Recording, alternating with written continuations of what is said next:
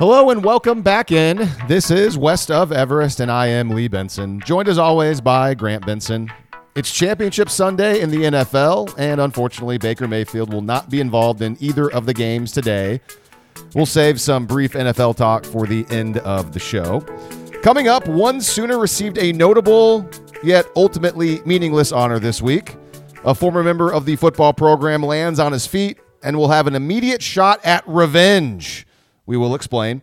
And in the world of college football, Jim Harbaugh has left Michigan, and a record-breaking wide receiver may have broken another kind of record while in college, but he's not going to like the reward. We've got all of that and probably more coming up on today's podcast. So without further ado, let's say hi to Grant for the first time. Hi, Grant. Hi, Lee. How are you today? I'm super. Thank you. On this beautiful Sunday morning. Oh, man, I got in here just like while you were going through your little monologue, your very brief monologue. I'm just like, man, I gotta drop in. I gotta have a dynamite drop in this morning. And then as soon as you threw it back over to me, it was just blank, just gone. I got nothing. Like, hello. How are you? How are things? How have you been doing this week? I'm trying to think of an example of a quarterback that just had no help from his receiver. Well, Baker Mayfield didn't have much help from his receivers at times the last couple of games, but then they played better at the end. Like Mike Evans was the reason why he threw that first pick in the game against the Lions in the first quarter. I mean, Baker Mayfield not getting help from his wide receivers is definitely sort of like a storyline of his NFL career up to this point. So,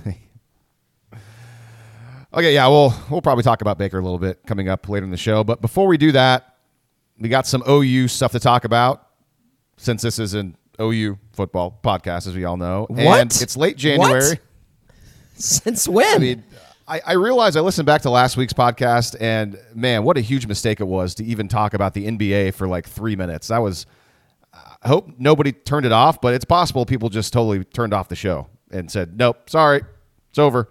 I mean, but it is the off season. Like, we're like in the dearth of the off season. I mean, it's not like we didn't talk about OU stuff last week, but I don't know. People like the Oklahomans, they love their Thunder in Oklahoma. I mean, so I figured might as well throw like a little bit of a lifeline to that crew, right? Sure, and this is why we put the time codes in the show notes so that you can skip around to the stuff you want to listen to. So it's late January, as we all know. The national championship game was a couple of weeks ago, so we're in the middle of way too early season, which is basically content season for college football. So all the big writers out there, all the experts put together their way too early lists and rankings, and you name it, whatever it is, it's way too early for whatever. And all of it's completely worthless. But in a way, it's, I guess, not, because it's designed for us to talk about. And so we're going to do that for a bit today here on the show. And so this week we saw that ESPN's Chris Lowe published his way too early All-America team for 2024. And I got to say, Grant, I got a huge problem with this entire list. Just a massive problem. We're going to go down each position, first team, second. Okay, I'm kidding. No, I don't really care. Not at all. But frankly, what did you have a huge problem with some of this stuff? Are you going to come in with some hot takes? I just think it's hilarious that we're kicking off the podcast today. Our very first segment is one where you're just like, I don't really care. But the thing is, a lot of other people care about this stuff other than me. So I thought it was an interesting list. I like this stuff. It gives you a good idea of like how people are thinking going into next year. True, and one of the challenges I like to have doing this podcast, and I'll be honest with you, certainly more so this offseason than maybe last offseason. I don't know. I'm a little more energized. Maybe people can notice that. So when it's a topic that I'm not that interested in, trying to make it interesting for the listener is a challenge that I like. So hopefully we can do that to you for this podcast topic right here. Works your creative muscles a little bit. We just gotta, that's what radio is, right? You gotta kind of make the dull and mundane interesting. That's where the talent comes from. That's what the best do. We're gonna give it a shot right here. Give it a shot. All right, so there is one Oklahoma Sooner on this Chris Lowe All-American way too early list, and that Sooner is Danny Stutzman. And Lowe lists Stutzman as a second-team linebacker. The first-team linebackers are Harold Perkins from LSU, Deontay Lawson from Alabama, and Barrett Carter from Clemson. So there you go, Grant. Danny Stutzman getting some love here in late January from Chris Lowe of ESPN. Let's throw a parade. Jacob Lacey just absolutely ripped off here. I don't know. How is he not on this list? I don't know. He's going to put this list, he's going to print it out and put it up in his dorm room. Probably didn't have a dorm room. Doesn't Chris Lowe also know that Woody Washington is in his 9th year of college football? Right. he knows what's going on. Like how is he not on this list? I don't know how he's not on the list. Is Buki still playing? I don't know why he's not on the list either. I feel like he's probably still in the league somewhere. Everyone getting ripped off. Still in the league. in college. Yeah, I mean, okay, so I'll take this seriously. I'll talk about Danny Stutzman a little bit. So my first thought is there's obviously going to be some high expectations for Stutzman coming into 2024, and not just for him, for the Oklahoma defense. We all know they're returning almost all of their starters. I just hope that these expectations don't lead to Stutzman getting too big of a head. I mean, right now I'd say he's already feeling himself quite a bit. Looking at some of the photos he's taken, kind of like what he's feeling. Like he's got a lot of confidence. Back-to-back 100-plus tackle seasons for him. First team All Big 12 last year. He was an Associated Press third team All-American at linebacker as well. He's the leader of the defense. So, I mean, he's feeling himself. And he's going to have to work really hard this offseason, get in great shape, watch a lot of film, and not take anything for granted going into what's going to be his final year of college. So hopefully he does that. Hopefully he's mature enough to hunker down and do that. It's going to be year 3 being coached by Brent Venables. Now Zach Alley enters the room as well. And hopefully you think that Zach Alley can come in and help him out, maybe be more of a beneficiary or more of a benefit to Stutzman and the other linebackers compared to whatever Ted Roof was doing. And I think this is a good thing, though. Obviously, that Stutzman is on this list. And this is not going to be the only list. I'm sure there's going to be some early top whatever list, All-American list, that Stutzman's name will probably be on. And, the biggest point about bringing Brent Venables in as the head coach at Oklahoma was to revive the defense. The defense was terrible. And heading into the SEC, the best conference for defense, in my opinion, given the competition and challenge of the league, Oklahoma has a guy who college football writers expect to be one of the best linebackers in the conference, which then would mean that you're one of the best linebackers in the nation.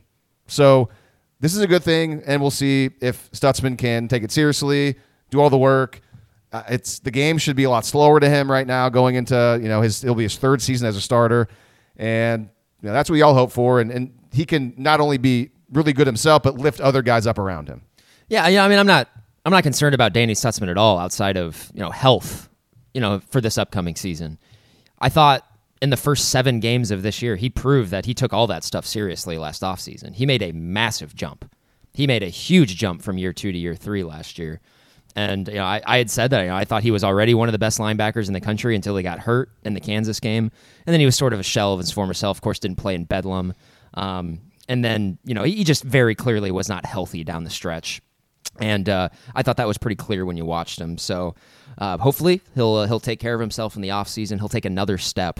And I don't think it's at all crazy to think that once the season actually rolls around, he's going to be on a lot of first team All-American preseason lists. This one right here, there's a lot of projection going into this, especially with someone like Harold Perkins, who had a great season 2 years ago as a true freshman. But then LSU kind of screwed around with him this year, and he didn't really do much at all this past season. LSU was one of the worst defenses in college football this past year. So I think, Harold Perkins just kind of given the benefit of the doubt there. Is this a big deal? No, literally not whatsoever. If Danny Stutzman stays healthy the entire season and he plays the way that we think he's capable of playing, he's going to be on these lists at the end of the year. I said he is the best linebacker I've seen at OU in years and years, over a decade. He's played at that high level, a level that we just have not seen for a while. I mean, I would say the thing that the person that comes to mind is probably since Ryan Reynolds, that 2009 season was probably this is the best I've seen a linebacker at OU since that year. And I know they had a first rounder. I know had Kenneth Murray, but Kenneth Murray was, as we've always, a lot of us have conceded, his first 2 years at OU was a liability. He wasn't a very good player for OU. And Jordan Evans, was kind of up and down. Dominique Alexander was a draft pick. He was up and down. The first 7 games of the year, Danny Stutzman was consistent, was great, was very obviously the best player on the team. And I felt like it had been a really long time since an OU linebacker had established himself like that. And I'm fired up for Danny Stutzman. I think he's definitely carrying the flag going into next year. If you want to point towards one thing, one guy that you can be confident in that will lead the charge for OU to turn things around more forcefully on defense, it's him. It's him. He brings a lot of confidence. He gives me a lot of confidence as a fan. After all that praise of Danny Stutzman, watch massive plot twist. Kip Lewis is actually the best linebacker on the team coming into 2024. Boom. And it's That'd be sweet. I would. How about? Yeah. What about like Lewis Carter? He's still on the roster. Remember, like, I think that's Kobe McKenzie. Although I mean, there's other guys too, and Desan McCullough is a guy who is. We'll see what his role is going to be if they change the defense up a little bit. It's definitely going to be interesting going into the next season. I think one of the the last couple of weeks or last month really, I think NIL and OU's inability or ability to get guys out of the transfer portal has been kind of the topic in the fan base. And you and I have only just kind of briefly touched on it. We might do more of like a dedicated episode that just to kind of get our final thoughts on that before we head really, really into the off season. Might do that later down the line. But I think lost in all of the NIL talk is that, hey, man, there's still a lot of guys that were in the 2023 recruiting class who are here. They didn't bleed a lot of those guys at all. They just haven't. And there's a world, right? Those guys are allowed to make a jump and turn into really good players too, guys. Like, that's the thing that we've kind of forgotten about. And, like, I know that the Ole Misses of the world, Tennessees of the world, Missouri to a certain extent are kind of eating OU's lunch head-to-head right now and in the transfer portal and guys that we feel like that we want. But OU is eating those guys' lunch on the recruiting trail in high school, like, aggressively. And so those guys that they've gotten in out of high school, they're still there, and that potential is still there. And there is no rule in the book or anything in the universe saying that those guys cannot make a jump to make OU better and more competitive than we really think they're going to be on paper. Another guy that you certainly expect to make a jump, or that you and a lot of other people hope make a jump in 2024, is one Billy Bowman. And you said recently on our podcast that Oklahoma might have the best linebacker and the best safety in the SEC going into 2024. Well, our boy Chris Lowe here doesn't really agree with that at all because Billy Bowman's not even on his two-deep All-America team, which, okay, it's the entire nation, but you see on the safety list, you got Georgia's Malachi Starks is on the first team, along with now Ohio State's Caleb Downs, and Xavier Watts of Notre Dame and Rod Moore of Michigan are the second-team safeties. So I think it's pretty fair to argue that Starks guy from Georgia is better than Billy Bowman right now. I mean, he was a consensus first-team All-American this past season, and so Billy's got some work to do here in the SEC to separate himself as one of the better safeties. I'll take the L on that. I'll be honest with you. When I said that, I 100% assumed that Malachi Starks had moved on from Georgia. Not in the sense that he had gone somewhere, that he just ran out of not out of eligibility, that he'd gone to the NFL draft. No, he was a true sophomore this past season. No, Malachi Starks is by far the best safety in the SEC now, like by a large margin. So the dream is dead. There goes that. Well, who knows? Maybe Billy could be the other safety. It's Starks, and then maybe Billy's up there too. So, but also OU doesn't play Georgia, so that's cool. Until they play him in Atlanta in the SEC title game, baby. Here we go. Yeah, I still don't like Georgia, mainly because I thought they were awesome, and then I have no idea what I saw in that Alabama game. Everything was so confusing to me. It was a totally different team, and they'll bounce back next year and be awesome again and win the whole thing again. So, and I think a big part of it is, one, you got Nick Saban is the best coach maybe in the history of organized, sports in United States history. I don't know. And then, and also Carson Beck is good, but he's not transcendently great. And there you go. I think that's a big part of it. That's pretty fair. Yeah. So I do want to talk about more of Chris Lowe's All-American team aside from the defensive players, but I do want to keep it here on OU real quick. And let's say that Stutzman, he makes an All-American team in 2024 or multiple teams. And OU's defense next season actually turns out to be really good, like we hope it is, or hope it's going to be. It gives up somewhere in the neighborhood of like 5 yards per play. The pass defense is a lot better. The takeaways are still there. They get after the quarterback. The run defense is, comes back to where it was the first half of 2023 and, really good. And OU's a defense that looks like a good SEC defense that we've all kind of seen. What is one other defensive player that you would like to see making an All-American list, whether it's first team, second team, sometimes there's a third team, besides Danny Stutzman? And even, Billy Bowman's the easy one, but even besides Billy Bowman, is there another guy that you would like to see on that list? Yeah, I think this one's pretty easy, actually. And it's like if OU's defense is going to take the next step to being like really, really good, this is almost 100% necessary. This like kind of has to happen. This guy has to take a step. Lee, for me, it's Gentry Williams. And it's not even really particularly close. They need a lockdown, shutdown corner that they can rely on 100% of the time. I don't think I would disagree that it's not close. I think that's a good one. That was my backup. But the problem is yes, that would be great. It's just, what we've seen from him, he can't stay healthy, and he's like kind of the logical corner. But again, his health is a huge question mark. And, it kind of makes you think, okay, if it is going to be a corner, then maybe it's one of these unproven guys that's on the roster we know about but hasn't played much, and they can embrace the SEC and be an awesome player. I'd say my top position or player actually would be a defensive end like Ethan Downs or PJ Adebawore. Because then to me that would mean that like either one of them wreaked havoc off the edge, probably double-digit sacks or close to that.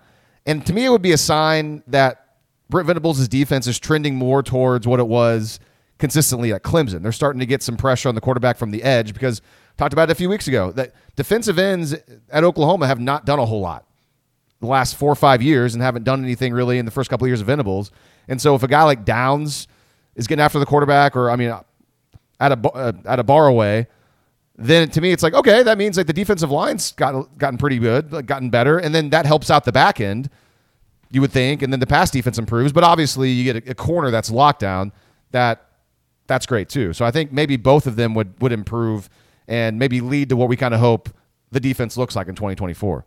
Sure. If we're talking about like pipe dream, fever dream, like, yeah, you would want any one of the guys on the defensive line to progress to be like some sort of All-American type player. Where I get like I like Ethan Downs. Like I've been kind of the leader of the hey, Ethan Downs is good actually fan club for the last 2 years. I don't think he's capable of being All-American good. I don't know. He's not that type of player. Adebawore, because he has the pedigree as a high school recruit, you can talk yourself into that more. But from what we saw this past season, he would have to take massive strides. There would be he would have to have one of the best off seasons like in the history of OU's football program. And like when he was out there, like I thought he established himself pretty well. Like he wasn't getting dominated or anything like that. But he also didn't make a massive impact whenever he was out there. Outside of just kind of looking the part and just like when you saw him on the field, like, oh wow, that guy's big. And if PJ Adebawore makes that step and he turns to that, like it's like you're gonna see, like human interest stories like on College Game Day and stuff like that. That's what you're talking about. Like, oh, this guy in the off season, like his work regimen and all of that. And does he have that in him? Maybe. I don't know. But that's something that we're going to figure out. And so, like, I would love someone like Dejon Terry to be that guy, but I don't think he possesses that talent. I don't think anyone thinks that. And so that's why I landed on Gentry Williams, because that's the only one that I think is, like, from what we've seen so far, and you're right, he cannot stay healthy. And we've talked about, like, it's been one of the biggest themes of this podcast for the 7 seasons that we've done it, is that, especially, one of your beliefs too, is availability is like a skill. It's a thing. And, you're kind of frustrated by people who can't stay on the field, just can't figure it out. And Gentry Williams clearly at this point in time has shown that he's got a little bit of that in him. And so it's very, very logical to be like, I don't know if that's realistic. But when he's been healthy and he's played at the top of his ability, he's the only other guy that I could say, yeah, I could see that guy being an All-American, which is why I went there. Because to me, it does seem kind of realistic. But I say all of that with caveats. Like, absolutely, dude can't stay healthy. And that needs to be his biggest. That absolutely needs to be his biggest emphasis in the offseason. Rehabbing and getting to the point where your body is ready to take this on. Because they need him. They desperately need him at 100%. Yeah, and I'm with you. And the reason I picked Downs or PJ is, obviously PJ's his potential is up there. I mean, 5-star guy, and just he's so long and length. But yeah, he's got to take a big jump. And also Downs, I know he's been around for a while, but Downs he's made strides. Like even though I would like his numbers to be more, eye-popping, he still led the team in sacks, and I think he got better from year 1 to year 2 under Brent Venables. And so he's a guy to me, like I think he could still make strides and maybe be even better. So who knows? But yeah, the interior guys like DeJoun Terry, Jacob Lacey. Terry's already played in the SEC, and he transferred. Lacey, they're good players. So then I guess if you're going to go from the defensive line, you want a lottery ticket and you want to get lucky. It's one of these. Somehow these freshmen come in and actually look good. But it's just how often do freshmen in the SEC on the defensive line come in and look good? I don't know the answer to that question. Maybe it happens. I can answer that question. Harold Perkins just did it 2 years ago as a true freshman, and you know who actually has has kind of that pedigree, that profile in this recruiting class is Danny Okoye. Very, very similar levels of recruit as well. Very similar style of players. They're kind of like Harold Perkins, Danny Okoye are both basically kind of like the Eric Stryker position, but actually like good size. And, Harold Perkins just sort of wreaked havoc his true freshman year as a pass rusher, and he was on some All-American teams that season. Is that realistic for Danny Okoye? No, probably not. But if there's any guy in that recruiting class who could maybe, it's him for sure. Like I've gone through and I've kind of watched all this stuff, and I feel like I'm pretty familiar with the guys they got coming in. Okoye is the best in that class, man. He's the guy.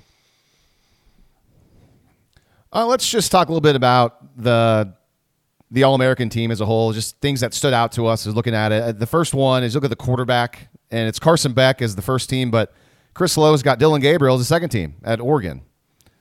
And I guess, yeah, you could certainly defend that.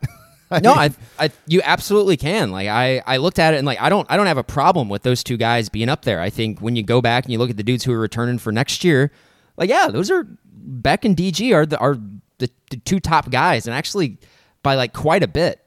And then like when you go a little bit further down, it's like the guy that OU just played in the Alamo Bowl, Noah Fafita, is really not that far behind. And so like I say all of this just to say if Carson Beck and Dylan Gabriel are the two best quarterbacks going into the 2024 season, and like these are good players, and everyone knows how I feel about DG, who was just spectacular this past year for OU. But if those are kind of the consensus two top quarterbacks going into the 2024 season, on paper, that's a weak year for quarterbacks. Period. There's no doubt in my mind that's the case. Yeah, so I look at the list of potential guys that can be really good next year. I mean, you got to throw Quinn Ewers in there by default. I mean, he's going to be going into his third year as a starter, and he's a good player, but he has his limitations, and how much has Sark helped him, but also maybe hurt him? Who knows? But Quinn Ewers is in there. I really like Jackson Dart at Ole Miss. I think he's really good. He's a guy that could, especially considering that Ole Miss is kind of going all in. I like him a lot. Other than that, I mean, a lot of people are going to probably pound the table for Jalen Milroe, and Milroe is a little more interesting with Kalen DeBoer coming in and a new offensive philosophy.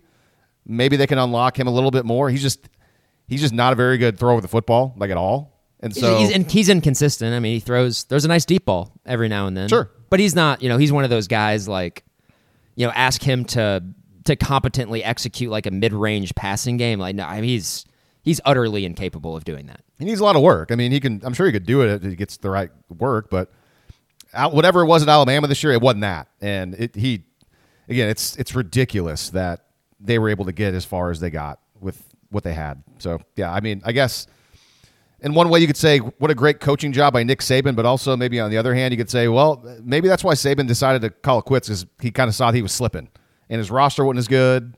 And like how many years can he just like overcoach these teams and get them where he wants to go? Probably not much longer, because geez, that offense was for the most part fine. Like it wasn't, the defense got better as the year went on. It turned into a pretty good Alabama defense. Yeah, like relative to the rest of college football, it's a good offense. Probably a top 10 offense in the country. But, if you listen to this podcast a long time, you know that like you're not truly great on offense in college football until you can move it on everybody. There is not like it's essentially like this year. It's like who are the offenses that could probably move it on everybody? Oregon and Washington maybe, and we saw Washington couldn't move it on Michigan. So and Alabama definitely was not that. I think OU could move it on anybody. Actually, yeah, I agree. I think they could have. Yeah.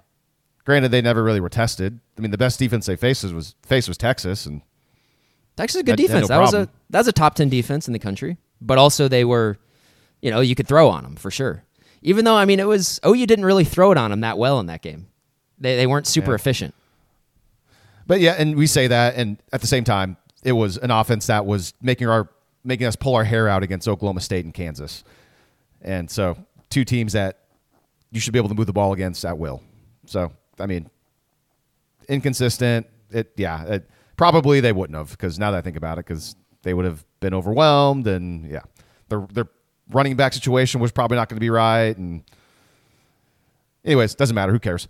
All right. So other kind of notes from the list that I was looking at, like 4 of the 5 first-team offensive linemen on this list are SEC players, and 4 of the 5 second-team offensive linemen on the list are SEC players. Oh, boy. A lot of good offensive linemen in the SEC, apparently. No surprise there. And yeah, I also noticed too. Yeah, I mean, and 3 of the 5 first-teamers are on OU schedule. So Will Campbell at LSU, Parker Brailsford at Bama, Kelvin Banks at Texas. Very familiar with Kelvin Banks. And the other note that I jotted down after looking at this list, I guess I probably should bring up that Ollie Gordon's the top running back on here, first team. I guess I like Ollie Gordon, but I just don't think he's that great. I mean, I think I was listening to, and I should have thought about this, and I'll give Eddie over at Sooner Scoop I think it was Eddie, some credit for this, weeks ago when they were on one of their podcasts, maybe around like the January 1 Bowl. I think Eddie might have brought up, imagine Ollie Gordon behind Michigan's offensive line or playing it's like, okay, yeah, I'm sure he'd look great. Just like Blake Corum looks. So it's like, that's a good point. But then again, any good running back behind a better offensive line is going to look even better. So I guess, I mean, with Ollie Gordon, that's one of those things where you just intellectually, you cannot argue against his numbers. When you, his stretch of games, starting with game number 3 or 4 of the season and some of the games that he ripped off, he's guys who put numbers up like that, they're a tank, obviously. But also, my feelings around Ollie Gordon are similar to yours, where he just doesn't scare me. He doesn't scare me as a player, and that's always the first thing that I think of is that guy scary? When he touches the ball, are you oh crap, something terrible is about to happen? Never felt that way with Ollie Gordon. When OU was and you're gonna totally disagree with this because we just have a disagreement on this player, but I like Chuba Hubbard a lot. Like Chuba Hubbard because he was fast. He was very fast. And Chuba's done okay in the NFL. He's carved out a role with a bad team. So I say that because I was a lot more worried about Chuba Hubbard than I've been of Ollie Gordon. And I think it's Ollie Gordon's, his size is, I don't know if it's a help or a hurt for him. He's just so long and lanky. Maybe he's easier to hit and tackle because there's so much of him. And he's not giant and thick. I don't know if that helps or hurts him. I tend to think maybe it hurts him. Because I mean, he's fast, but he doesn't look like he's and maybe he's a track guy too. I know Chuba was, and maybe I just don't know about his background. But yeah, I don't know. The last Oklahoma State offensive player that I was truly, truly horrified of was Tylan Wallace. That guy was scary, and of course he's done nothing at the next level, and he was just a very scary college player. He was good. Yeah, he was a really good player at OSU. So there's that, and the last note I had is you go down and you find kicker. You think, kicker, what? Who cares? But it's Graham Nicholson from Miami of Ohio. And I remember watching all the bowl games a month ago or more than a month ago and seeing Miami of Ohio and seeing this guy and looking at his numbers. And I think he was, is it the Groza Award for kicker? I think he might have won the Groza Award.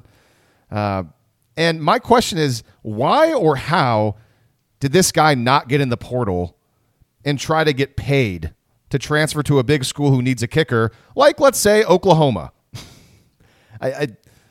Unless that's just not a thing that teams do. I don't know.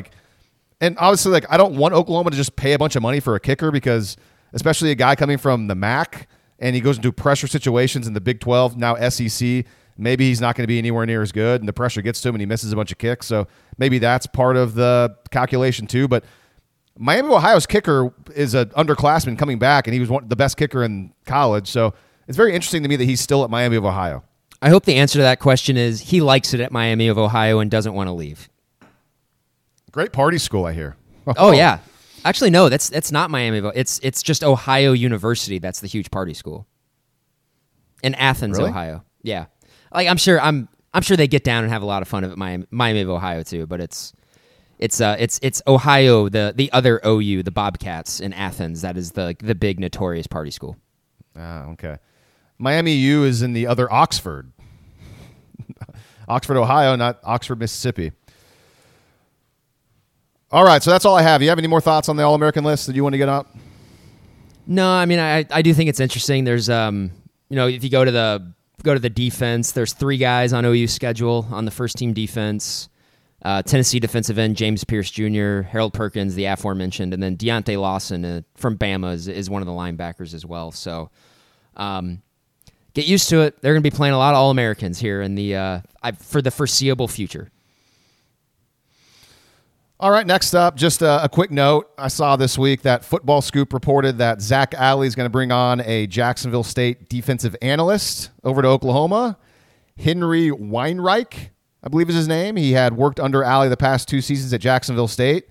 Don't really have a whole lot of thoughts on this. Just wanted to mention that because that was something that happened this past week. Grant, do you have any hot takes on this this news? This is it, man. This is what's going to do it. This is the final piece of the puzzle. I don't know. I do know that as they go into the SEC, they got to make their staff bigger. They need to be looking at it more from a professional football standpoint. And if this is just a step in that direction, great. But they need to start getting. They need a scouting team. They need everything. They need to make it as professional as possible, because sort of the Wild West nature of college football right now necessitates that. You have to. You got to. If you don't want to fall behind, and if you're also not going to compete in the NIL dollars with the top 5 schools that are spending that money, you got to find your advantages elsewhere. And it's going to have to be you're going to have to play the game smarter. And that's just where Oklahoma is right now. And I already know, they've already, with Venables coming in 2 years ago, they've already made their support staff way bigger than it ever was under Lincoln Riley in anticipation of going to the SEC. It needs to be bigger. They need more guys on there.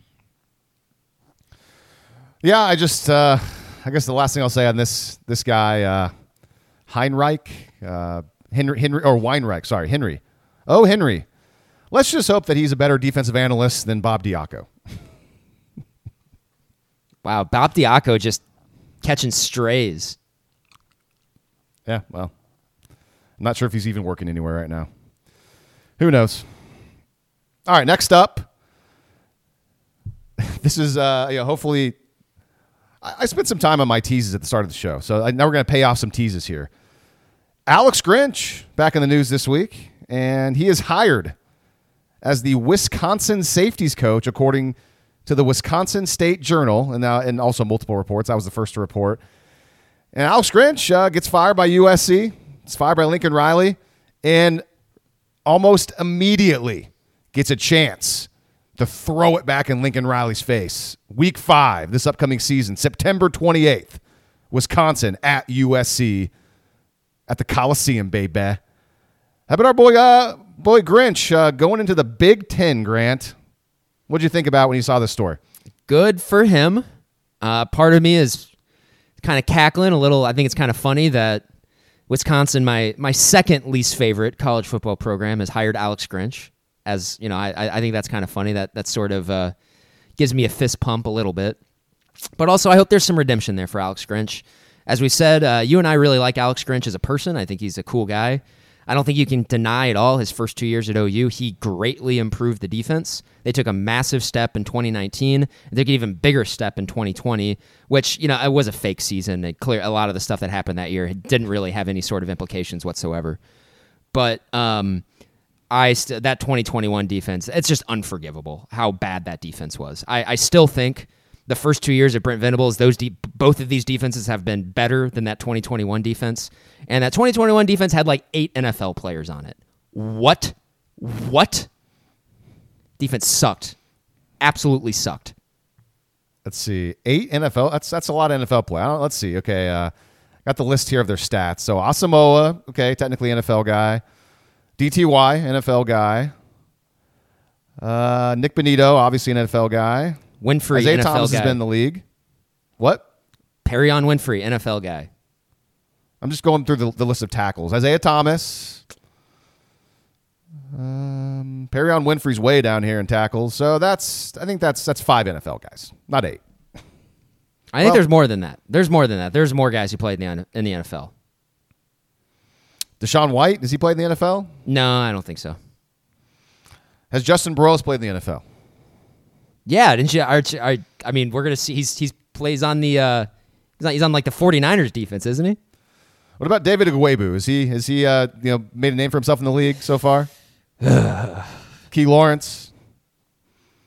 Danny Stutzman will play in the NFL. So okay, he was a decent bit player. So there's 6.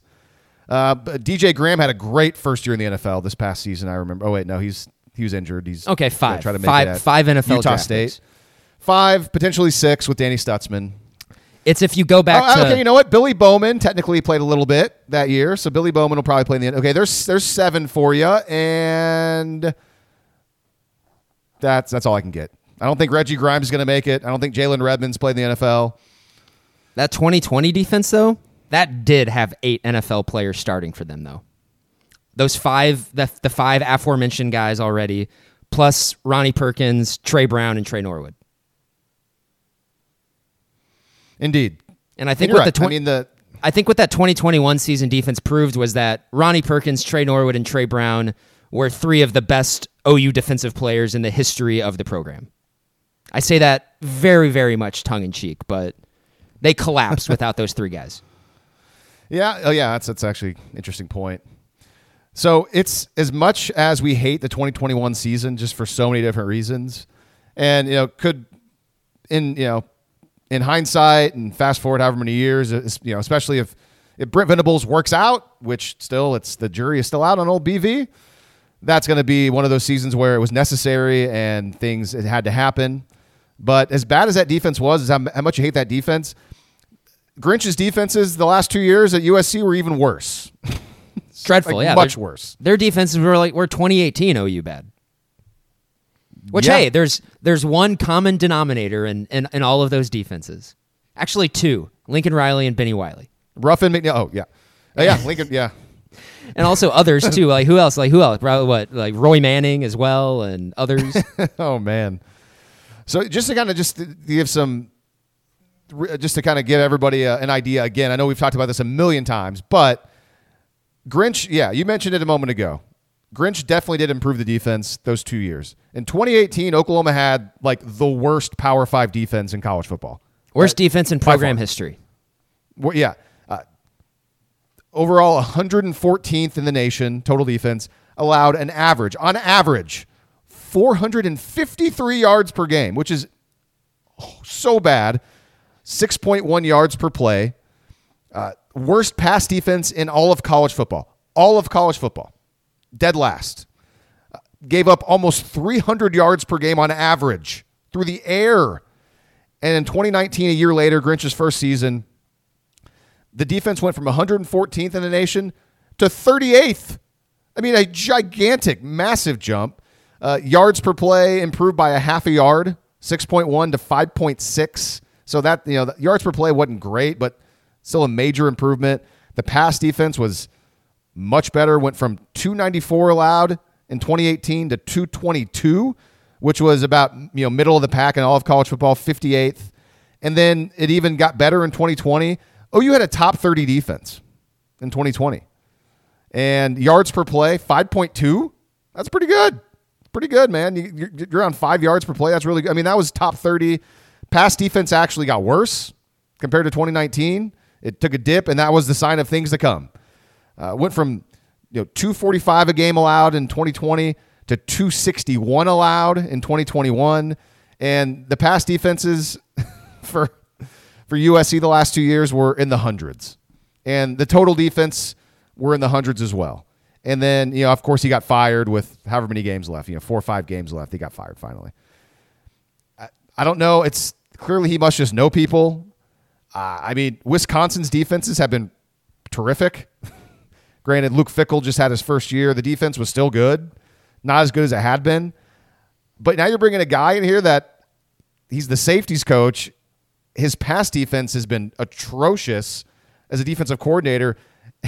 And now Wisconsin's like, yeah, we're going to bring this guy in to develop our safeties. The guy's on the back end. I like Grinch a lot, but man, hopefully this will help him kind of recalibrate his football, his whatever. Like his scheme is bad. His philosophy sucks. His scheme sucks. It's garbage. It can pretty much only work if you got a bunch of NFL guys and they already know what they're doing. Like I don't know, yeah. There's like some of your stuff around kind of the Peach Bowl in 2019 about just how it was just such easy pickings for LSU, and like OU made it so just by how they were lining up and like how they weren't even, they weren't hiding anything. It was just like, this is our defense, and you got Joe Burrow and the 2 best wide receivers on planet Earth knew that, and they just completely exploited it. And OU didn't even try. Like, it's because his scheme doesn't allow you to try. It's just all about just execute your thing and play really fast, and it's all about like reacting. And it's like, now that I hear people talk about defense, and it's like reacting to stuff is like the last thing you want to do. You want to anticipate things. You want to dictate. Like, yes, exactly. You want to dictate what the other, what the offense is doing, and not the other way around. And they just, whenever Alex Grinch went up against good offenses, even when he was at OU, got shredded every single time. And I'm not even sure if Alex Grinch is a good recruiter, because I went back and looked at, so it's like maybe Wisconsin's like, oh man, like he can bring in like all these good safeties, some 4-star guys, maybe not going to bring 5 stars, but I'm not even sure if he's a good recruiter. And I'm also pretty confident that Grinch has not been able to develop anybody. So I went back, like there was only only 2 classes really that he was involved in at Oklahoma. And here are the defensive backs that they brought in 2020 and 2021. Bryson Washington, he was actually a safety.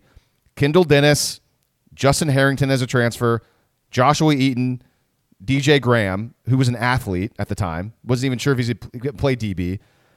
None of those guys have been anything. Justin Harrington was finally starting to maybe, and then he got hurt. So we'll see if he even gets, maybe he's trending to coming back this next year. But none of those guys did anything. I mean, DJ Graham had his moment, and then it went away. So that's 2020. Didn't develop any of those guys for the most part. 2021, Billy Bowman, okay. But he also was recruited as an athlete. I think, was he planning on being a defensive back? Do you remember? Yeah, he was always going to be a DB. I'm sorry, that previous coaching staff screwed around with Billy Bowman at an unforgivable level.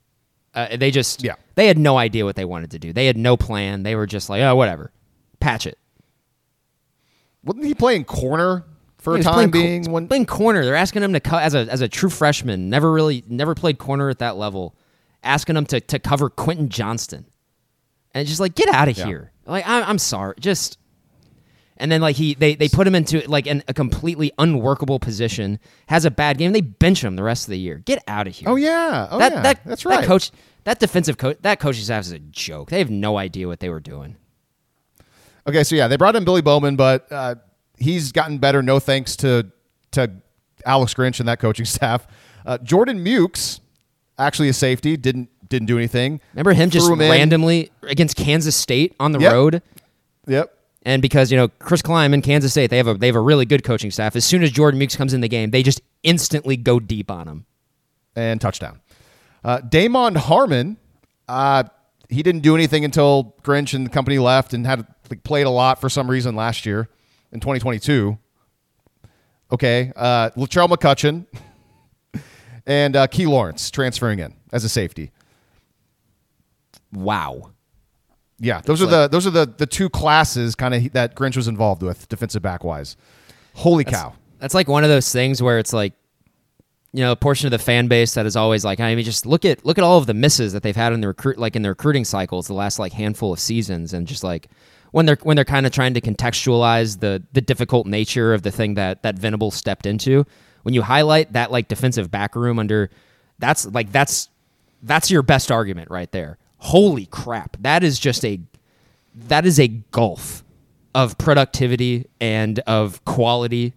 And I mean, you brought up Billy Bowman, but he doesn't really count in that regard. But Key Lawrence is the best player out of that, like the one at the time and he's he goes to Ole Miss now, and most OU fans are like, sweet, we got Ole Miss on the schedule. It's going to be fun targeting Key Lawrence. And so you hear all those names, and it makes even more sense now in hindsight. All 3 years coaching for Grinch as a defensive coordinator at Oklahoma, his safety duo, which he was the safeties coach and the DC. His safety duo, all 3 of those years, as we all remember, was Delarian Turner-Yell and Pat Fields. All 3 seasons. DTY, good player. Good player, DTY. Yes, but the thing is, nobody else was developed and nobody else could take their jobs. Again, yeah, DTY, good player, starter, yes. But Pat Fields, man, was at best an average player. And he was just begging for somebody to take his job. Nobody could do it.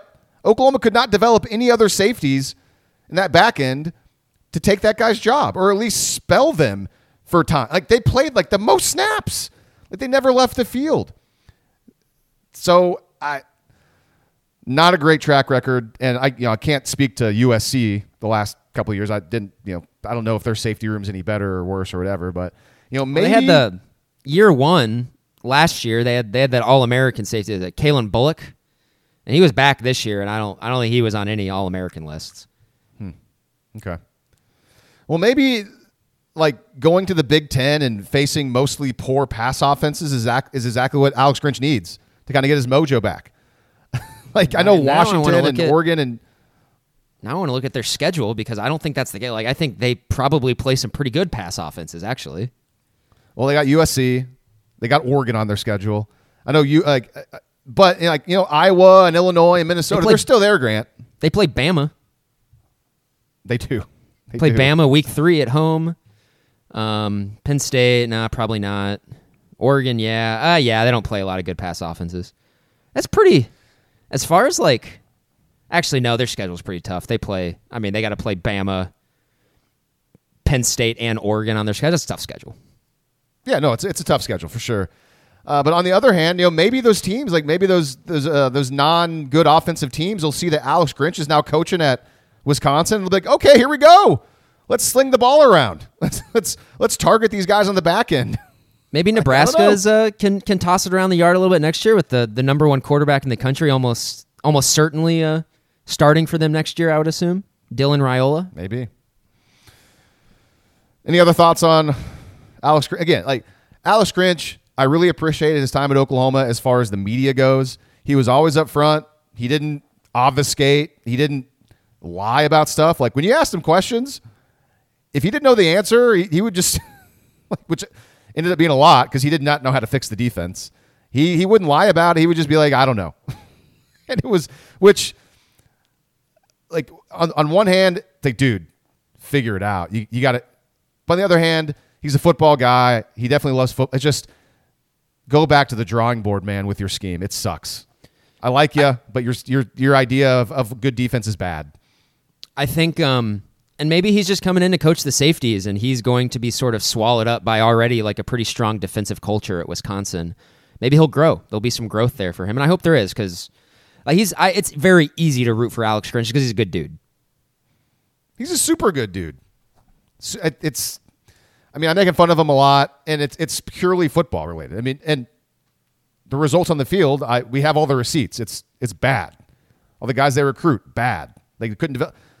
But as a guy, super cool dude, appreciated his time, always liked talking to him. I would like to see him revive his career. I would. That would be cool. I don't know if he's ever going to be a DC ever again, but if he can turn out to be a really good position coach or something, but yeah, he's got to go back to the drawing board. The rest of this, we just have some college football thoughts. I don't really have any more specific OU things to talk about. But I mean, it's worth noting that Jim Harbaugh is leaving Michigan to go to the Chargers. That's one of the big stories this week.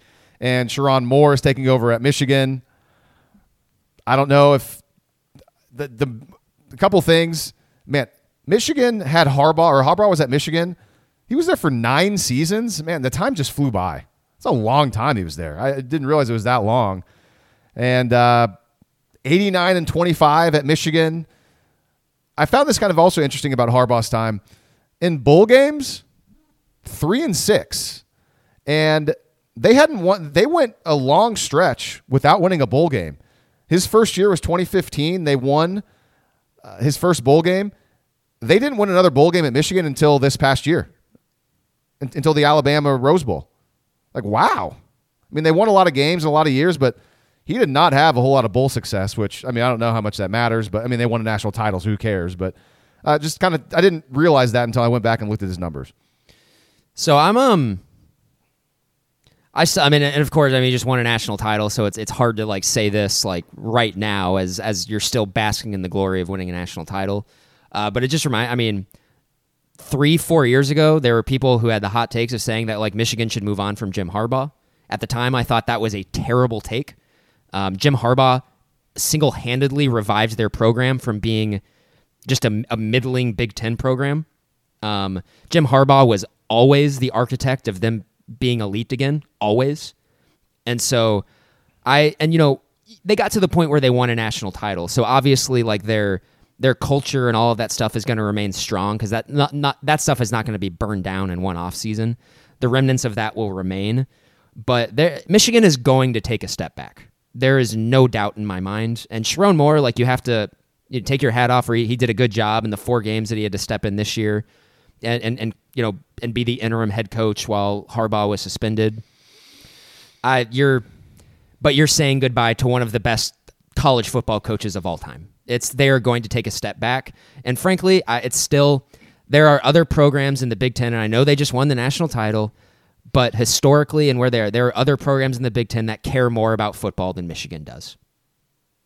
And I'm not saying that Michigan's going to take a step back to where they were like in the early part of the 2010s or like where they were under Brady Hoke. I don't know if that's realistic right now, but they still don't recruit at an elite level. They don't really play the NIL game super hard. I think a lot of their success over the last like handful of years especially was finding the right guys, developing them, and it was the Harbaugh magic. They're going to start slowly taking a step back. Ohio State just cares more than they do, period. Yeah, I tend to agree. I mean, if you're a Michigan fan, you want the continuity. Obviously, they want to keep the team together. That's a big part of this. He's been with Harbaugh at Michigan since 2018, so that's a good amount of time coaching underneath Harbaugh. So the thought of, if you're a Michigan fan, like, okay, hopefully he's got that same kind of magic. But I'm with you. I mean, how can you not anticipate them to take a step back? Mainly because their recruiting has been not like they're overachieving. Like they're overachieving with what they do on the recruiting trail. Got to get a new quarterback now. They're starting over there. And I think you're kind of seeing it. You saw it with like when Clemson was going through their dynastic period. They only had like one top 10 recruiting class like during that stretch. Like they were kind of in the teens a lot of the time, which is where Michigan is right now.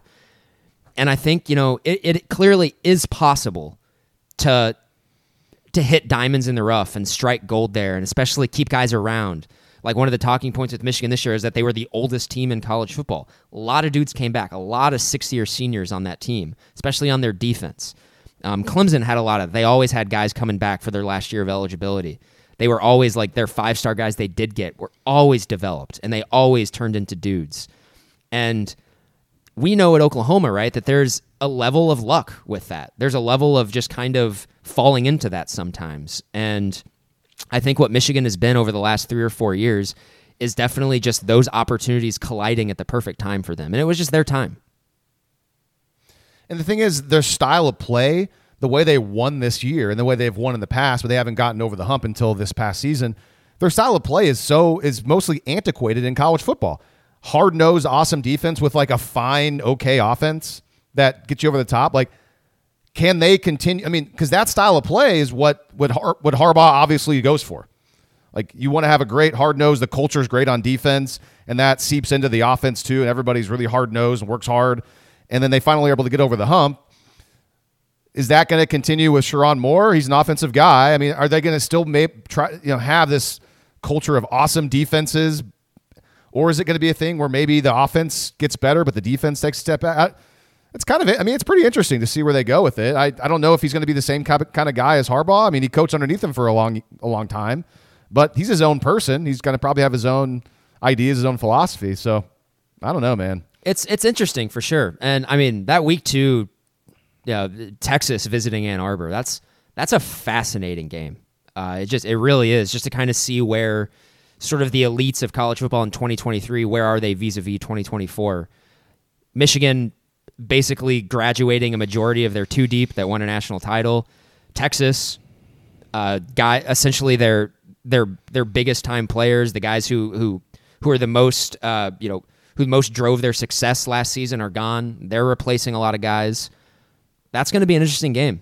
It's just to kind of see where teams are going and which direction, because it wouldn't surprise me if that's if that game is kind of like a traditional Big Ten game, where it's just like just like a battle of attrition. The 2 teams trying to figure out how they can move it on each other and picking their spots to take shots. I want to move it on to the next topic, and this is just kind of this is like the random kind of ridiculous topic of college football this week, and kind of the NFL too. And you all probably heard about Kayshon Boutte, from former LSU player who's now with the Patriots, apparently. Boutte holds the record for most receiving yards in an SEC game, 308 against Ole Miss back in December of 2020. Well, now he may have another record in his midst of maybe number of wagers placed in a period of time, or number. Like, he's arrested for allegedly illegally betting while underage. He was charged with computer fraud, which is a felony count, and a misdemeanor count of gambling under the age of 21. Did you see this story this week? Did you look into it at all? I saw it. It is what it is. If you break the law, you should be punished for it. This is not that big of a deal. So what makes it interesting, though, is just the sheer number of bets and the amount of money. And I think the amount of money is the reason why he got in trouble here, because he was betting hundreds of thousands of dollars over like a 13-month stretch, which is like, holy cow, NIL must be doing pretty well for some of these players. Holy cow. Absolutely. And so, yes, him betting that much money is certainly interesting. And but the only thing I can think of is just like, have a little common sense, man. Like, I mean, that's just, you're so obviously going to get caught doing that. With throwing that amount of money around, but it is what it is. It's, to me though, it's akin to being caught underage drinking, and it's just like, you finally got caught doing it. It's really, morally, it's just really not that big of a deal, but you break the law, you should be punished for it. It's a principle of mine. The thing is, it's not an apples to apples comparison though, because of how much money he wagered. That's when I think that's got to be why they got involved. I mean, if he was wagering, and also the fact that he wasn't really doing a good job of hiding it. Did you see what the usernames he used? I did not on his FanDuel account. It was his FanDuel, and by the way, like FanDuel, according to reports, FanDuel tipped off police to like, hey, there could be a college athlete placing wagers, which that was it. But his usernames, he had 2. His first one was, hold on, make sure I get all these. Kayshon Boutte 7. Sorry. And the other one was Kayshon Boutte 01. Those were his 2 usernames he used. Just not even trying to hide it. I mean, I guess it could have been like a big Kayshon Boutte fan. Like, oh yeah, woohoo. That's pretty funny. I guess like what I say is like, I don't know if there's like a huge, what's the difference between him gambling when he's 20 and then what's the difference with him gambling 9 months later when he's 21? It's like, I get it. And we have like barometers for these things, and we have barriers, and like, you should follow the law. But also, it's just not something I'm going to get that worked up about. I don't think he's like morally in the wrong here. It's just it's sort of an arbitrary number of age there. Well, the gambling thing, that's a misdemeanor. But the issue is where it comes in is him, like, it's like fraud because he like pretended to be with like charged with computer fraud, which is a felony account. So, and like he used, like his mom's card or I don't know, like, but again, I think the reason why this went downhill for him is one, he didn't make it very hard to detect, but also the amount of money. And so he, in a 13-month period, and this is the interesting part to me, in a 13-month period from, let's see, what was it? It was from April of 2022 to May of 2023. In 2022, he bet $450,000, placed $450,000 worth of wagers in 2022 and lost $65K during that time. And in 2023, and this is only a few months of 2023, he bet $186,000 and lost $16,000. So that's like $630,000 wagered in a span of 13 months.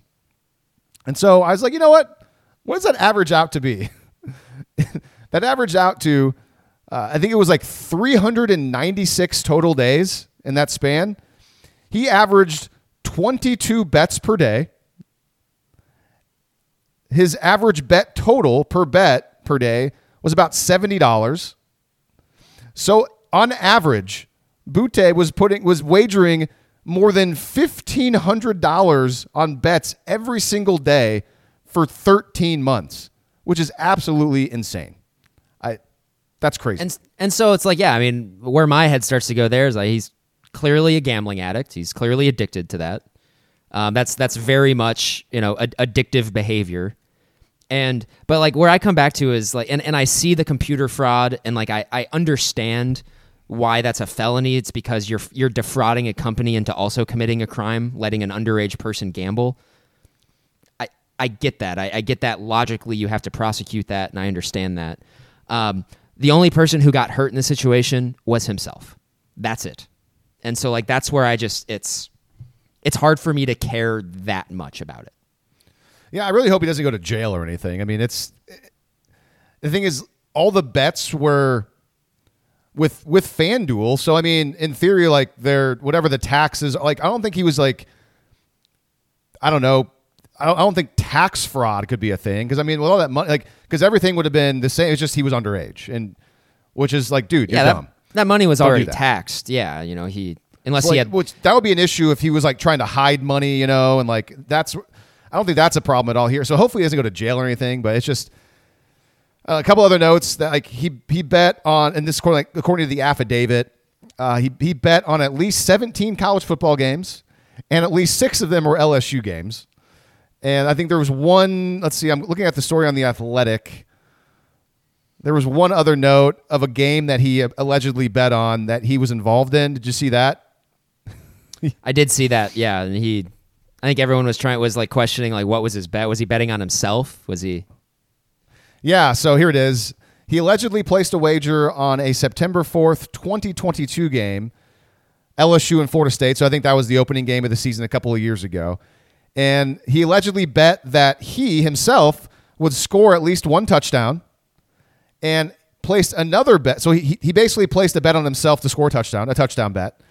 And he placed a separate bet that he would have over 82.5 receiving yards.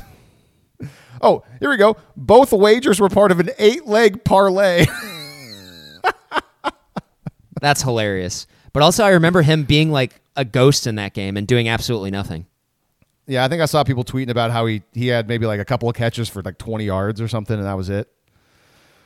So, again, I hope that guy doesn't go to jail because it's just, I don't think he's not, I don't think he's like a guy that, anyways, whatever. Hopefully he has some good lawyers and he can maybe do community service or something, and his NFL career might be over. I don't think that's going to at least for that time being, but probably, maybe it's over forever. Yeah, I mean, and I don't think, and that's kind of, I think that's sort of the implications of this, or the consequences of this.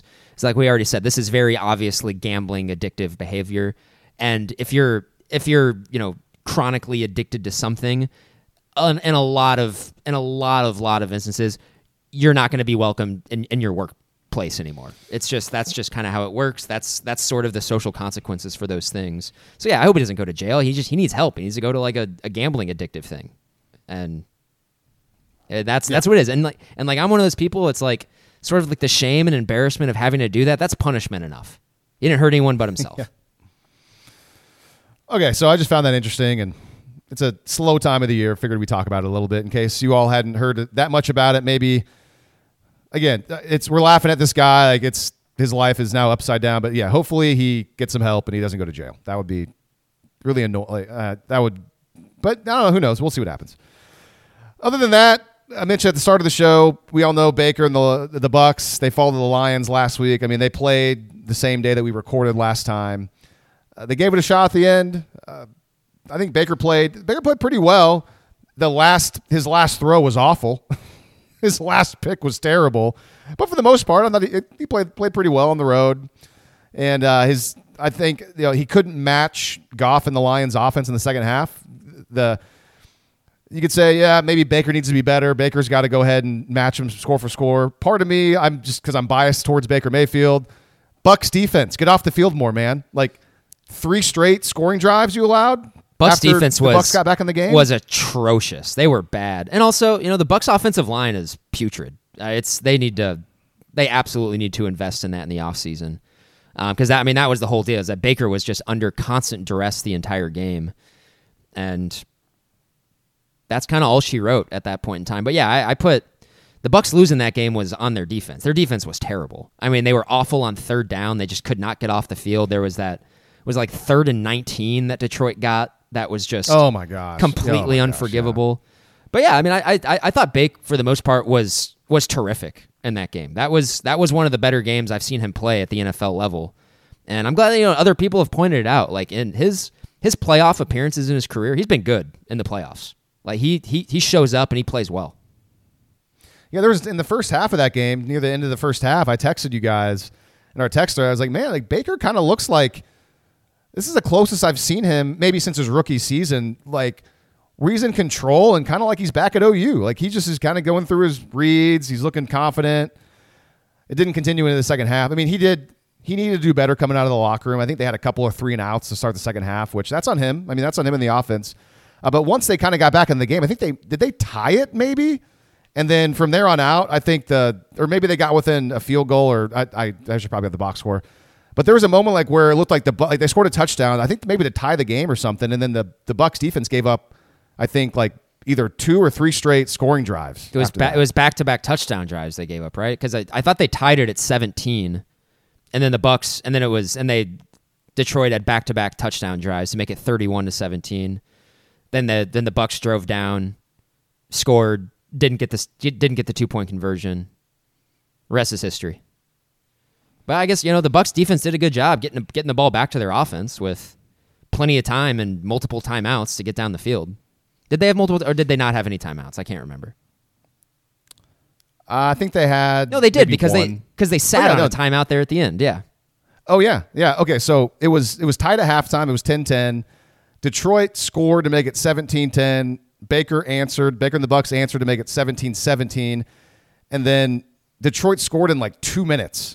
Then the Bucks went 3-and-out, and then the defense gave up an 89-yard touchdown drive. So yeah, Detroit scored 3 straight possessions to make it 31-17, and then they tied it, or they scored. Baker and the Bucks scored to make it 31-23. Went for 2, which that's a whole other discussion. Like I think going for 2, it makes sense to me. I think the whole analytics thing, I get it, makes sense to me. People that had the Bucks. People that had the Bucks, what, I guess minus, was it 7? No, I guess it wasn't. The number was like 6 or 6.5, so I guess it wouldn't have mattered. The extra point still would have been Lions covering. Either way, yeah. How about that, though? Like, I didn't notice that until I saw people tweeting about it after the game about how the Bucks did not call a timeout at the end of the game there. Did you see, like, that? I didn't. So I was watching it like kind of via tape delay. I was out doing something. I recorded it and I came back and I just like kind of quick sprint, watch the entire thing to get to the end. And so like when it was over, no, like I just kind of turned it off. I didn't see that until the discourse happened later. And I mean, yeah, people are right. Like, they should have called time. I mean, you gotta at least try to punish Detroit and Jared Goff for being stupid in that scenario. Yeah, and I think Todd Bowles was asked about it after the game and just said something like, "Yeah, the game was over, and that was kind of it." And I have no doubt that's probably exactly what he was thinking in the moment. But oh yeah, then you realize where they were on the field, and no, man, you're going to force them to kick like a 50-yard field goal or punt or do something else. Like they actually had a decision to make there if you call a timeout. And I think that was something I didn't realize until a couple of days later when I was actually digging into it more, and it was more of a discussion. I didn't realize where they were on the, like, they were kind of in no man's land where they would have had to make some sort of decision. And so here's, in case you don't know what we're talking about, here's the whole scenario. The Lions are taking knees after Baker's terrible interception. the game's basically over, but Tampa Bay had one timeout left. They had one timeout remaining, and they're taking knees. And so Jared Goff on third down snapped it, like didn't use the entire play clock, takes a knee, and with one timeout left, Tampa Bay could have called that last timeout with about 36 seconds to go, which would then force Detroit to do something on fourth down, to snap the ball on fourth down. And where they were on the field, they probably would have attempted a field goal, but it would have been a 48-yard field goal. They're in a dome, so, I mean, yeah, he can make it. But, if the field goal's good, the game's over. Great. But if he misses it, Tampa Bay's got about 30 seconds to go down the field. I mean, it's still, their chances of winning are very low, but at least you have a chance. But if you, like, they basically just need 15 yards to get into, like, legitimate Hail Mary territory in that situation. And it's like, I mean, teams winning on a Hail Mary in the playoffs has happened within the last decade. Yeah. I mean, at least it's a very low probability of winning. But as a coach, in my mind, your job is to give your team any sort of chance to win. And so, you and I are on the same page here. Like, clearly Todd Bowles, the game was over. He didn't even think about it. And nobody else on the team even did it. Like, no players went to call timeout again. Like, everybody was like, the game's over. That's on the head coach. And another part of this I find interesting, I mentioned before on the show, there's like one national sports talk radio show I listen to, and it's got Brady Quinn on it and LeVar Arrington, two guys that played in the NFL. And they talked about this whole issue on their show last week. And both of the guys, Quinn and LeVar Arrington, were kind of like with Todd. Like, they were kind of like, not a big deal. Like, two guys that actually played in the NFL didn't think that, like, it was that big of a deal. They didn't call timeout, and the game was over. So what? Which I found to be fascinating. Like, these super competitive guys would not have wanted to, even though the chances of winning was probably less than 1%, didn't want to at least try. Like, that's crazy to me. Like, the other guy on the show is like not a pro athlete. He was like, yeah, I'd want every chance to win. I don't get why. So what do you think about that? Like, two former pro athletes were kind of like, didn't bother them at all. Thought that was interesting. I understand that. I understand that from like an emotion standpoint. But no, I mean, if you're paid to win football games, you have to do everything. Like, while there's still time on the clock, like, just logically speaking, you got to give your team every chance to win. So I get it. And like, and the game, like, for all intents and purposes, was over. Like, I understand that thinking, but it also wasn't completely. So right. And so, yeah, it's like, and of course, like, the chances of them missing a field goal, the chances of them even trying a field goal in that situation, I wouldn't even kick I'd punt in that situation. And they have really no chance as long as, like, your defense doesn't do something stupid. Because but yeah, I mean, at least force them into that decision. At least force them into, like, some sort of, like, add another chapter to the storybook of Detroit misery, which is, like, I feel like in that situation, that's what I would be thinking about. It's like Detroit was made to screw up the situation. Yeah, and you're right. I mean, maybe they would have punted. That's a good point. I mean, it makes them make a decision. Yeah, but of course, like, when that happens, you're crossing your fingers. You're hoping for some sort of mistake. So, like, if you're hoping for a missed field goal. If they punt, you're hoping for like a snap over their head or something, or anything like that. Like, that's what Tampa needed to have really any sort of realistic chance to maybe get a shot to win it on the last play of the game. But I mean, I'm just thinking it's not that crazy. The Vikings just 6 years ago won on the Minneapolis Miracle, like on that when I think they were like 65 yards away from the end zone, and it was just they somehow caught New Orleans just in a brain fart basically, and they ended up winning the game. And let's say Detroit misses a field goal there, and there's 30 seconds left, and you got 70 yards to go, 70, 75 yards to go. They would have been in much better position than the Vikings were at that point in time in the game. Yeah, and it's not the NFL, but heck, I mean, Alamo Bowl, man. You talked about how Arizona needed that miracle random play to have go for them, or else the game was over. They got a miracle random play out of nowhere, and the whole game turned on that, and Arizona won the Alamo Bowl.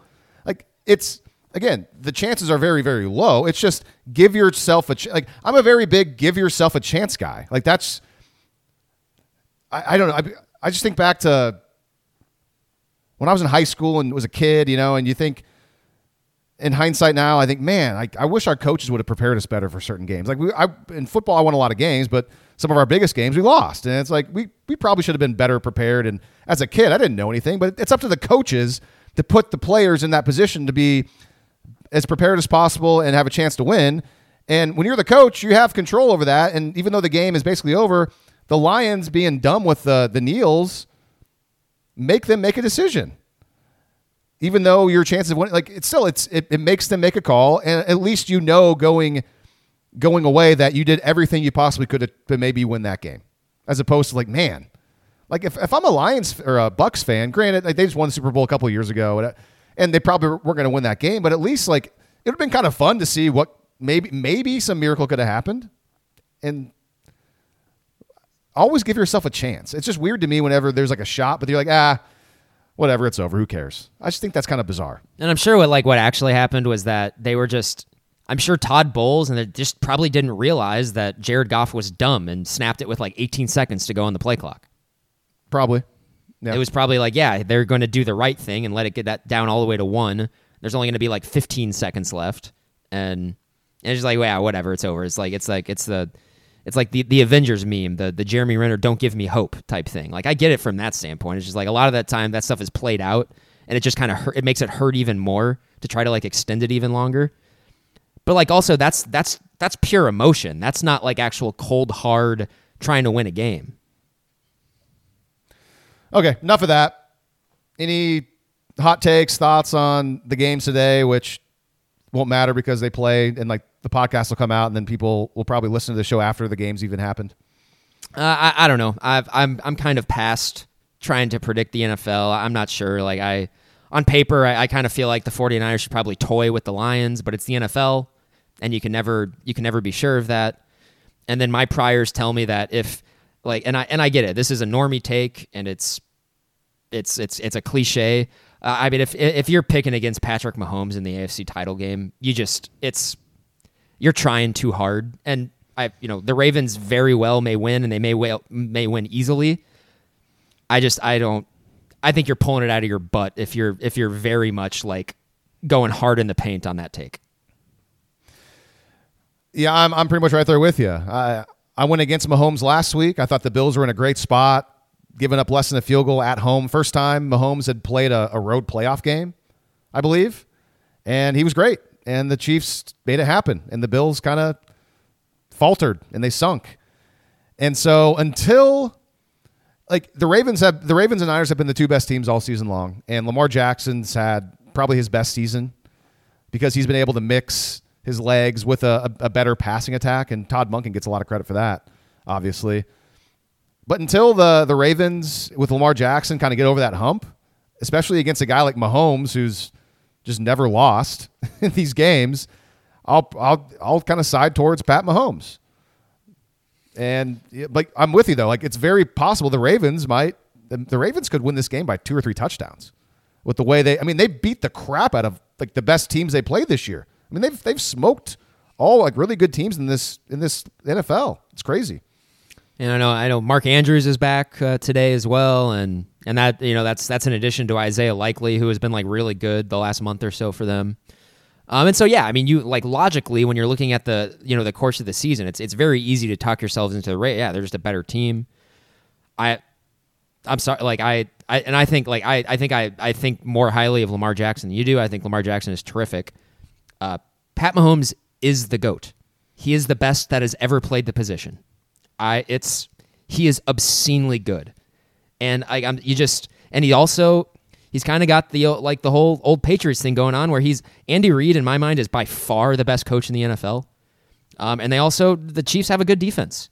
So I mean that's just a really really good combination, and like I understand that Travis Kelce is kind of on the wrong side of his career. He's definitely made of glass these days. He doesn't move as well, and their best receiver is Rashee Rice. I'll take Pat Mahomes with Rashee Rice and sort of wash Travis Kelce over anything that Lamar Jackson has. And I don't think that's a crazy take. The thing is, I'm looking back, during this run for Mahomes, since he's been in the league and they've been dominant, they haven't played the Ravens in the playoffs at all. And the Ravens defense is always awesome. So that's kind of interesting. Like the first time he's seen the Ravens defense is, once again, great. Maybe that'll be his kryptonite. Maybe that's the key for the Ravens, and it'll slow them down. Like you mentioned, the Chiefs' defense is good too, but man, I mean, the Ravens' offense has been pretty dynamic. They've lost a couple running backs, obviously, this year, like Keaton Mitchell and Dobbins at the start of the season, but Gus Bradley and Justice Hill have been fine. Like they've filled it in, and obviously Lamar's legs too. So, yeah, I mean, Lamar Jackson has been great. I've always been surprised that he's been as good. A big part of it was, one, he's always had a great defense. And two, they tailored their offense around him with Greg Roman for all those years. And now they bring in Todd Monken. And who knows? Maybe they could have just brought in a guy like Todd Monken right off the bat, and he'd have been this good from the beginning. Maybe they didn't even need to tailor it around his legs like they did. I don't know. But, yeah, he's been a lot better than I thought he'd be. And, I guess you got to give him credit. And maybe this is the year for him. As I say, if Baltimore does pull it out today, they're in my mind they're an easy pick to win the Super Bowl. Easy. It's not. It would be Lamar Jackson against Brock Purdy or Jared Goff. That's not even a decision. All right. Lastly, I don't have many thoughts on this, but we'll mention the basketball team, and not great right now for OU men's basketball this week. I mean, back-to-back games, back-to-back home games, one against Texas, one against Texas Tech. Terrific crowds. The Texas Tech game on Saturday was sold out, and they go 0-2. They lose both of them, and it's just my only thought is I don't know if Porter Moser's the guy. I know they weren't supposed to be that great this year based on the preseason rankings or whatever, but they started so hot. They're the top 15 team.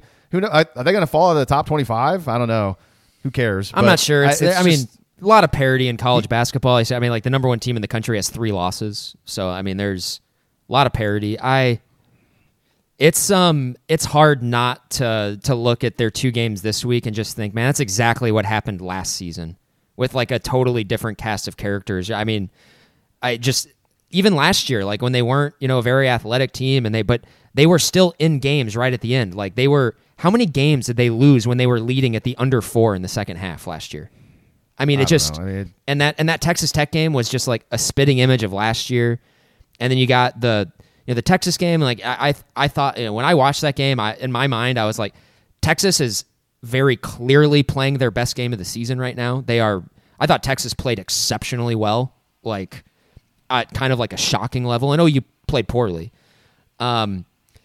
The Texas Tech game was more of just like a good game. Both offenses were able to get to the basket essentially whenever they wanted to.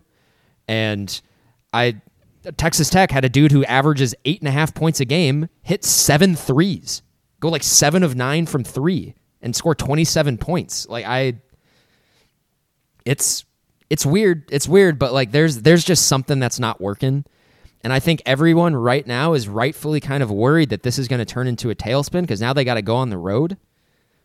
And they need a win. Like it's not like it's pretty easy for me to envision this thing spiraling out of control and them not being a tournament team. Same. Yeah, they got back-to-back road games, K-State and UCF, 2 very losable games. obviously. I mean, they haven't. And then they got to play BYU, and they haven't won at K-State, and I mean, since the Obama administration, I don't think. So this is, they're not going to win that game. UCF is definitely going to be, and I'm assuming that's next weekend. That's going to be a must-win desperation game for OU. They're not winning in Bramlage. That's not happening. Not great. It's just they don't have, like, Javian McCollum is supposed to be kind of like the guy that can score, and he had a bad game yesterday. He couldn't score, and there's nobody else. It was kind of the same story last year. It's, Sherfield was sort of hot the first 15 games of the year and was like clearly like a guy's like, yeah, they can kind of count on this guy. And then he got into Big 12 play and he couldn't hang. And like that's clearly what's happened with Javian McCollum right now. He is kind of the talking points on him right now, and it's true. He is such a defensive liability that and teams have clearly figured it out. Watch the game from yesterday. Texas Tech was just abusing him constantly. And that's kind of the thing that's worried me in Big 12 play. Their defense has been terrible. Like they are it was awful against Kansas on the road at KU. And like look at KU. They're losing left and right. Teams are beating them. Like they're definitely not the best team in the Big 12. OU lost to them by double digits, and at times like we're totally outclassed by them. You have Texas, who going into their game on Tuesday, you could have made an argument for them like, man, is Texas the worst team in the Big 12? OU sure didn't make it seem like it at all. Texas made OU look like the worst team in the Big 12. And then in a gotta-have-it game against Texas Tech, where you're up by 9 points. I mean, they were up by like 9, near the under 4 again. And then you just let... I don't know how they lost that game. And their defense, I think, for large spans were really good against Tech. I mean, they were blocking a bunch of shots, and they're like, I just thought, yeah, it's okay. They're doing what they need to do in this game to win. And all of a sudden, Texas Tech just kind of comes back, hanging around too much, and like they don't really have much of an identity. It's like, during the non-conference, it seemed like it was pretty clear that it was, McCollum and Owe were kind of the guys that drove them on offense, were their two best players. Like Owe at times was dominant in the non-conference. Like teams had no answer for him. You step into the Big 12, the best conference in the league, every team has elite athletes. And like you're seeing that now where he's not as effective. Their best player in Big 12 play has been Jalen Moore, who is the best athlete on the team. He's the most freakishly athletic. McCollum has been kind of MIA, can't hold up physically. And I guess like on the whole, like when I watch them, it's pretty obvious that they're just not really sure what they have offensively, and they're not really sure what to do with it. But when I watch it, like I start to think to myself, I was like, the offense has got to start exclusively going through Uzan. I think he's their most in control. He's kind of their most consistent player. But I just don't really know if they have much of an offensive identity, and they go through stretches, way too long of stretches, where they just cannot buy a basket, and they're turning it over, and there's just not enough continuity on that side of the ball. And it's I don't know, it's weird. College basketball is weird these days, where pretty much every program has dramatic roster turnover from year to year. And so like you have to live in the portal, and on paper it seemed like OU did a really good job in the portal this year. And like look, I mean they're 28th in KenPom. They've been as high as 15th this year. Like they're a good team. I mean, if they were playing in a different conference, it'd probably look a lot better, but that's not the reality. And you know what? It's not going to be that much easier in the SEC. The arenas are bigger there. They're always packed. Go look at KenPom. There's a lot of SEC teams there. A lot of teams that have that SEC money and are putting like resources into it. And I think that's sort of the talking point right now with OU basketball is there is not a whole lot of administrative and money buy-in in that program. And one of my things is, it's turned into sort of like a cliched, a stereotypical talking point now, but the Lloyd Noble Center is unacceptable. It's a bad arena. It's when you look around college basketball these days and you realize how hard it's been to win on the road for every team this year. Like top 10 teams this year on the road have been awful against unranked teams. Teams just dropping like flies left and right on the road because they're going into difficult road environments. And it's like one of my annoyances with college basketball. It should not be that difficult to play on the road. It shouldn't be. But it is. That's a reality of it. It clearly is. It makes a huge difference. And you have to be able to have some sort of crowd that makes it hard on the opponent. And like I know like some people after the game yesterday against Texas Tech have been sort of poo-pooing this point. But the Lloyd Noble Center not being an intimidating environment is absolutely playing into their lack of success in basketball right now. There is no doubt in my mind. I mean, I agree, but whenever you have 2 games in a row with that type of crowd involvement, where one of the Texas game was damn near sold out at a 6:00 tip on a whatever, I watched Tuesday it. or Wednesday. It didn't seem that rowdy on TV. It just wasn't that rowdy. Well, it didn't seem that loud. I mean, I know a guy that went. I have a friend that went to the game, and he said it was. He said it was like louder than he can't ever remember in there against Texas, and then sold out against Texas Tech. Like, you can't, when you actually get the place full, basically, and then you lay eggs like that. Granted, I mean, yeah, you lay eggs. That's not going to help your cause, though. I mean, I think the Lloyd Noble is mostly not a great place because they don't fill it up. Like, nobody goes. It's half full. But like, even then, like you and I went to a game when Kansas was in town a couple of seasons ago. I think it was the first year of Porter Moser, and that KU team, they won the national title. And Christian Braun had to hit a 3 at the buzzer to win that game for Kansas. And that place was full for that game. The atmosphere in there, it sucked, man. The atmosphere sucked for that game. It wasn't full. I mean, there was still 10,000 people there probably. I'm not sure what Lloyd Noble holds. I think it's 16,000. I think it's 16. I mean, 10,000 not that much then, man. But yes, I'm with you. I would prefer them to have a smaller, more intimate arena that you can be like on top of the opposing team. And yeah, that would be better. I agree. Okay, that's all I have. Hopefully Oklahoma basketball can be better. But not going to hold my breath. No, I mean, well, just make your open jump shots, man. I just and make your free throws. They were one of the best. And I think that's one of the frustrating things too. They lose a game by 1 point. They're one of the best free throw shooting teams in the country, shooting 75% as a team. That's really good. They missed 9 free throws in a game that they lost by 1. Texas Tech missed 1 free throw on Saturday. There you go. That's the end.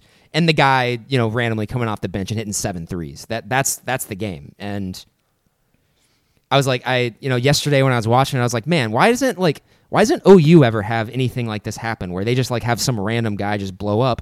But that's not even fair. The number 2 team in the country came into Lloyd Noble Center last year and OU beat them by 30. So they've had games like that too. It's just, it never really happens when you absolutely need it. Well, shout out to Rivaldo Soares though. He had a good game. 19 points off. Yeah, the he had a bench. good game. He looked good. That was their guy. I mean, they're kind of their bench guy, but he scored 19. The other guy scored 27, McMillan. So, all right. Well, next week will be a little different. We're trying to figure out when we're going to record. The show might come out a day earlier. I got to travel next Sunday, so we'll figure it out. If you listen this far, then great. If not, no big deal.